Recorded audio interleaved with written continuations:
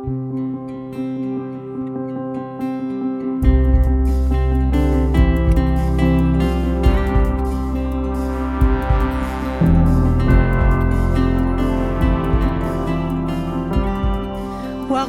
You're listening to the RPC Sermons podcast. You can join us for virtual worship every Sunday at roswellpres.org. Thanks for listening.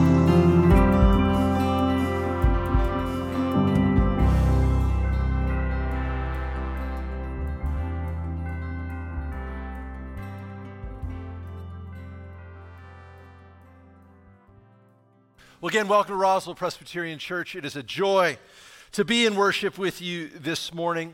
I want to let you know that today we are kicking off a new sermon series entitled Family Meeting.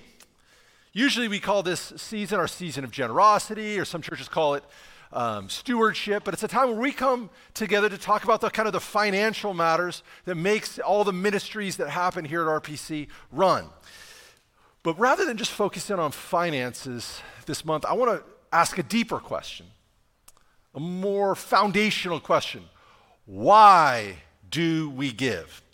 I believe we give of our time, our talents, and our resources because we're a part of the family of faith here at Roswell Presbyterian Church.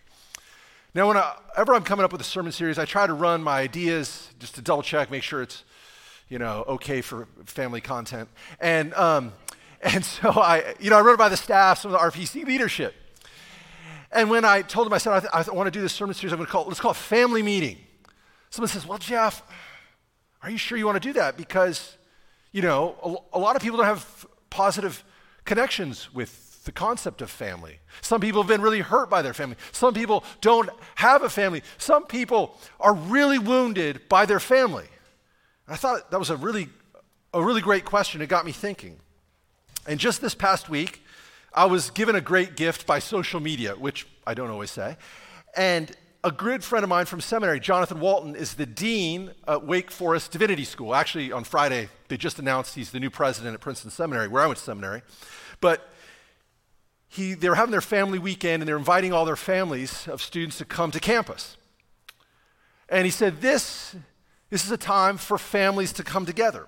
He says, the term family embraces the family you're born into and the family you choose. The family you choose is defined by the shared values, the things you value together. You're bonded together, he says, by love and mutual support. It made me think, Roswell Presbyterian Church is that second kind of family. It's a family we choose to be a part of. You choose to be here. No one's forcing you. You're not coerced, except maybe for the children. But we're so glad you're here at a part of this family of faith here at Roswell Presbyterian Church. And so I hope over the next 4 weeks, our family meeting will encourage you, will inspire you, give you a sense of gratitude for this family of faith we're a part of. And we're asking people to make a financial commitment for 2023, for next year, by October 30th. That's our commitment Sunday. So either on that Sunday or in preparation for it, to make a financial commitment for next year so that the leadership of RPC can decide and discern how God is calling us to serve next year. And when you do that, we come together as a family of faith.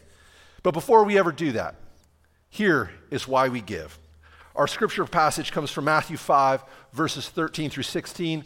This comes at the beginning of the Sermon on the Mount. The Sermon on the Mount begins in Matthew 5. It's the largest body of Jesus' moral and ethical instruction. Okay? This is what he says. This is how I want you to live. Okay, listen to this. Jesus says, "You are the salt of the earth. But if salt has lost its taste, how can its saltiness be restored?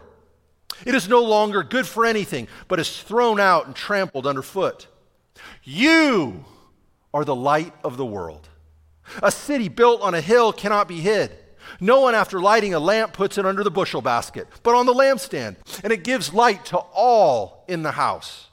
In the same way, let your light shine before others, so that they may see your good works and give glory to your Father in heaven." This is the word of the Lord. Thanks be to God. Let's pray.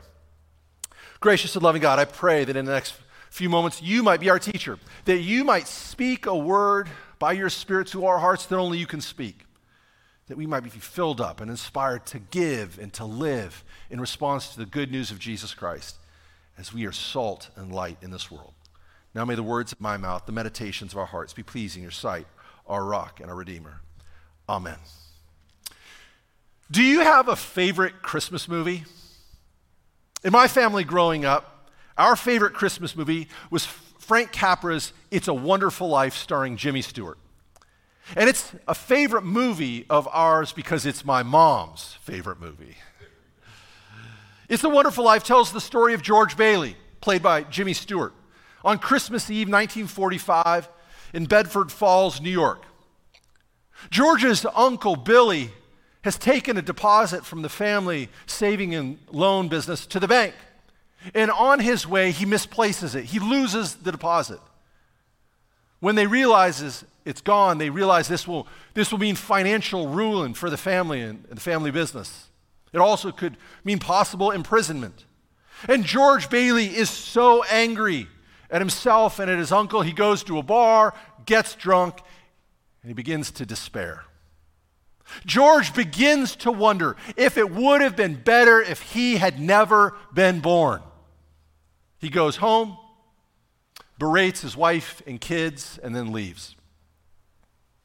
After walking to a bridge, he climbs up on the bridge and he's about to jump. And just as he's about to jump, he hears somebody else jump into the water. And so he jumps in and he rescues Clarence Oddbody, who we discover later on is George's guardian angel. And George shares with Clarence his despair. He says, "It would have been better if I was never born." And Clarence says, "That's absolutely not the case, and I'm going to give you a great gift." And he takes George through the events of his life and what would have happened if he was not there. There was a pharmacist who would have put poison into pills. His brother, George's younger brother, would have died in a drowning accident if George hadn't been there to save him. And then we find out later on that George's younger brother never would have gone on to be a soldier and saved a transport full of soldiers in the war. The workforce housing development project, Bailey Park, would have never been built. It would have been a cemetery. They go in and look at George's mom and it would have been his wife, and they're much sadder without him in it. George realizes the difference his life has made in the world, the impact he's made. And he wants to go back to his old life, and Clarence grants him his wish. And he goes back to his house on Christmas Eve, and his family and all these friends and neighbors have come forward, and they're collecting donations. And they're going to pay for the money that's been lost. And George celebrates the life he's lived. This is such a feel-good, poignant, classic Christmas movie. Did you know that when the film first came out, it received mixed reviews and was a failure at the box office? Yeah, it was seen as a failure for the director, Frank Capra. People thought he'd lost his mojo. Only until many years later did It's a Wonderful Life become recognized as one of the best films ever made. How many people here would rank It's a Wonderful Life on your top 5 Christmas movies of all time? Yeah, okay, you're in good company with my mom. Why is it so popular? I believe it's so popular because it deals and asks with a timeless human question. Would anyone care if I had never been born? Have I made a positive impact on the world? Does my life matter? This is the Jimmy Stewart question. Would the world be any different if I wasn't in it? Have I made a positive impact in the world? As a family of faith, would anyone care if Roswell Presbyterian Church wasn't here at 755 Mimosa Boulevard? This is the Jimmy Stewart question. Does our life, both as individuals and collectively, have we made a difference? Is the world any different because we're in it? And when Jesus addresses this question with his followers, he asks them to make a difference in the world by being salt and being light. He says, do you feel like you're making impact for the kingdom of God? Be salt and light. I ask you, are you making an impact? Or do you feel like George Bailey? I'm only one person. I don't have many resources. What if I ask you if you had never been born, if you weren't here? Do you think, I'm just a small speck in a gigantic ocean. My life doesn't make a difference. I often wonder myself, am I making an impact? I'm not. I don't serve at a mega church. We don't even have a television ministry. Are we making a difference? And guess what? If you feel like that, you're in good company with Jesus' original listeners. Remember the crowd who's gathered before him. They're rural peasants. They're poor. They have little learning. They're uneducated. They have barely any cultural, political, economic power. And yet here Jesus is saying, be salt and light in the world. If they would have assumed, no one would have noticed. If they were never born, Jesus says, hogwash. That's the Myers version. Hogwash. People will notice if you're salt and life, you can make a difference. You can make an impact, even if it's small. Salt is small, but you know when it's there. A little light can be seen from a long way away. It doesn't take much to make an impact. The first image that Jesus turns to here is salt. He says, you are the salt of the earth. But if salt has lost its taste, how can its saltiness be restored? It's no longer good for anything, but it's thrown out and trampled underfoot. Now, as we all know, salt has two primary functions. First, and especially in the first century, it's a preservative. And second, and even in our own day it's true, it's supposed to enhance flavor. Remember that in the first century, there was no refrigeration in Palestine. They needed salt to preserve meat to eat. Salt was a matter of life and death. I once read a description of biltong, which is a dried, cured meat from South Africa. And actually, some folks from South Africa at the last service said they're going to bring me some, so let me know, I'll get you some. It was in this book called In Search of South Africa. Listen to this. The meat, having been cut and trimmed to be the required size, is well rubbed with coarse salt.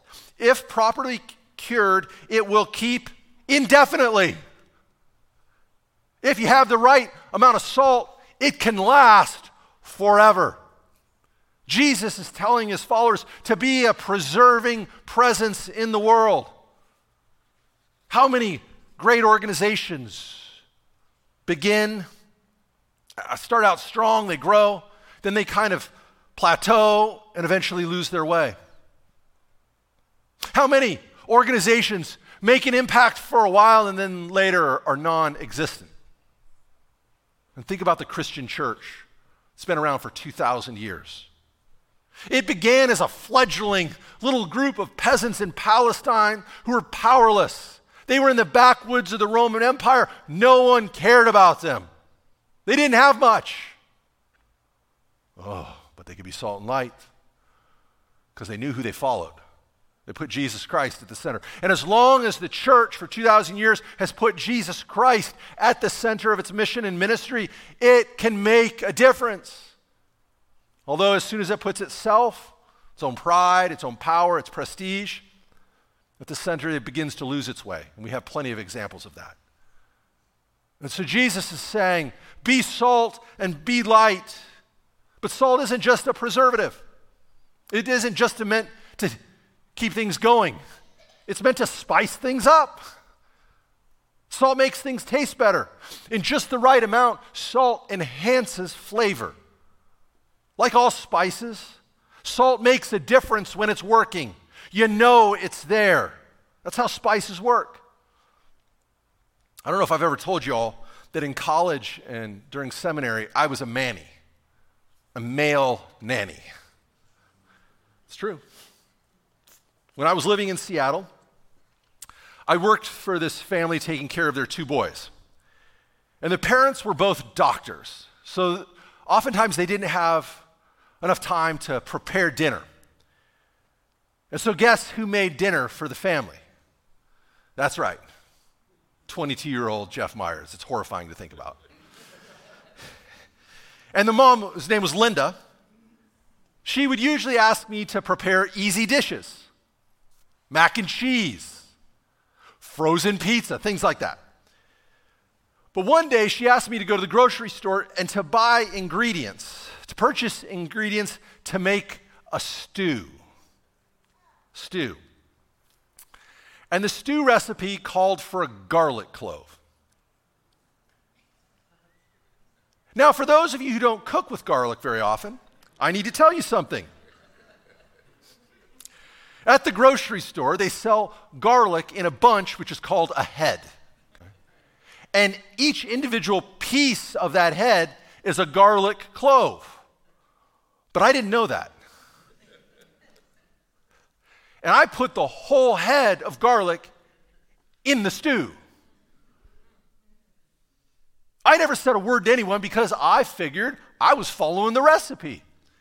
Only sometime after that, a chef friend of mine informed me and educated me about my mistake.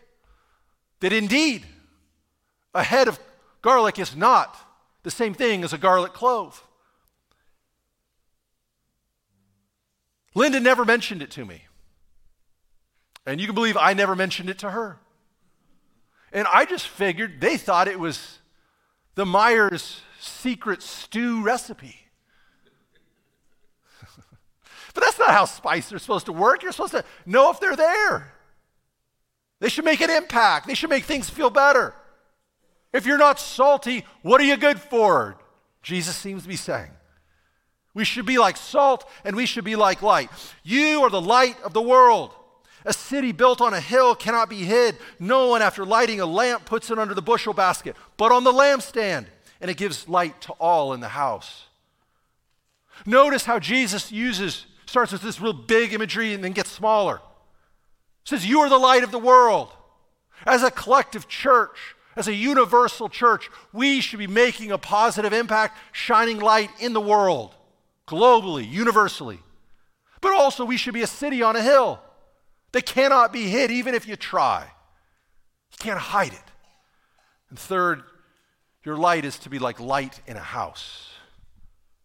What kind of light? House light, warm, inviting light. We're not called to be blinding lights, thank you, weekend, but warm light.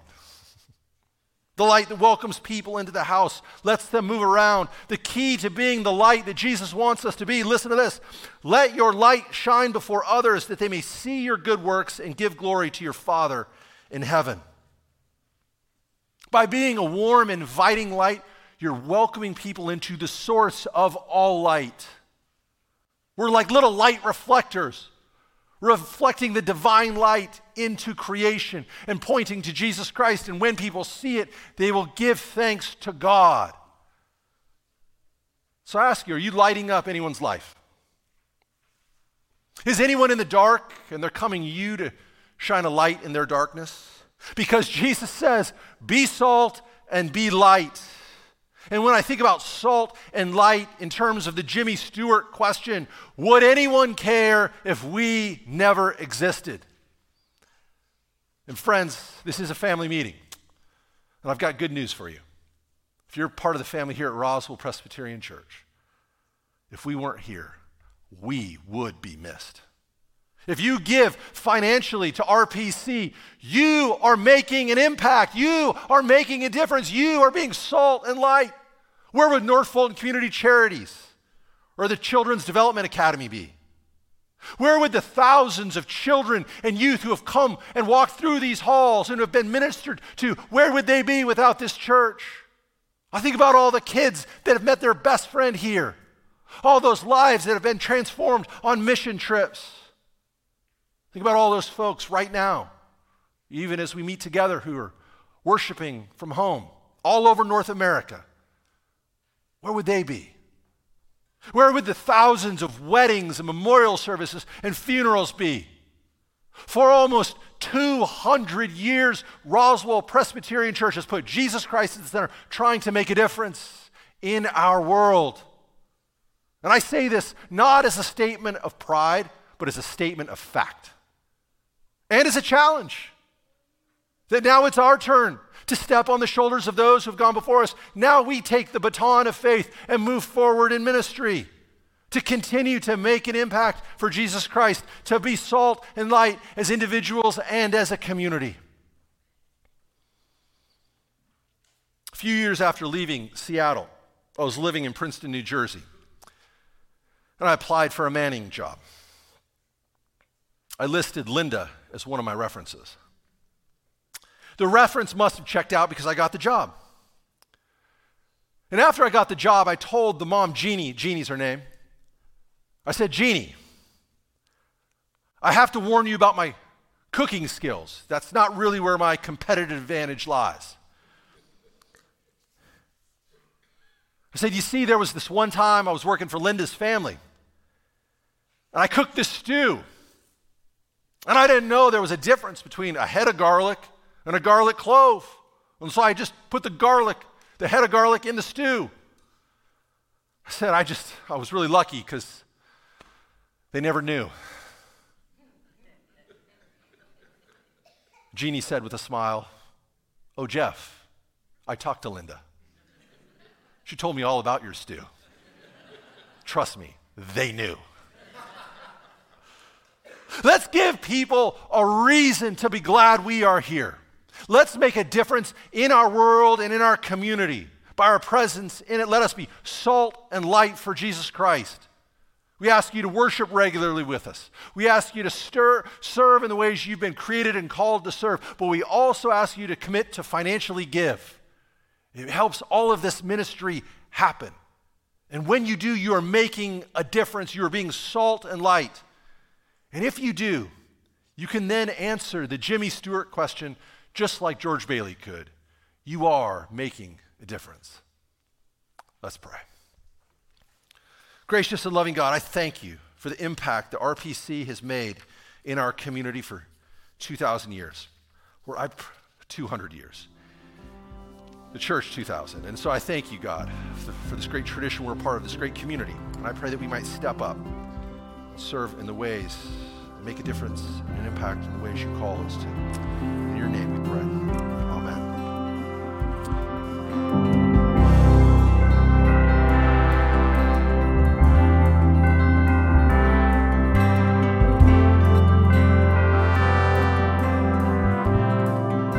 You've been listening to the RPC Sermons podcast. Please let us know you're here by visiting roswellpres.org and signing our digital friendship register.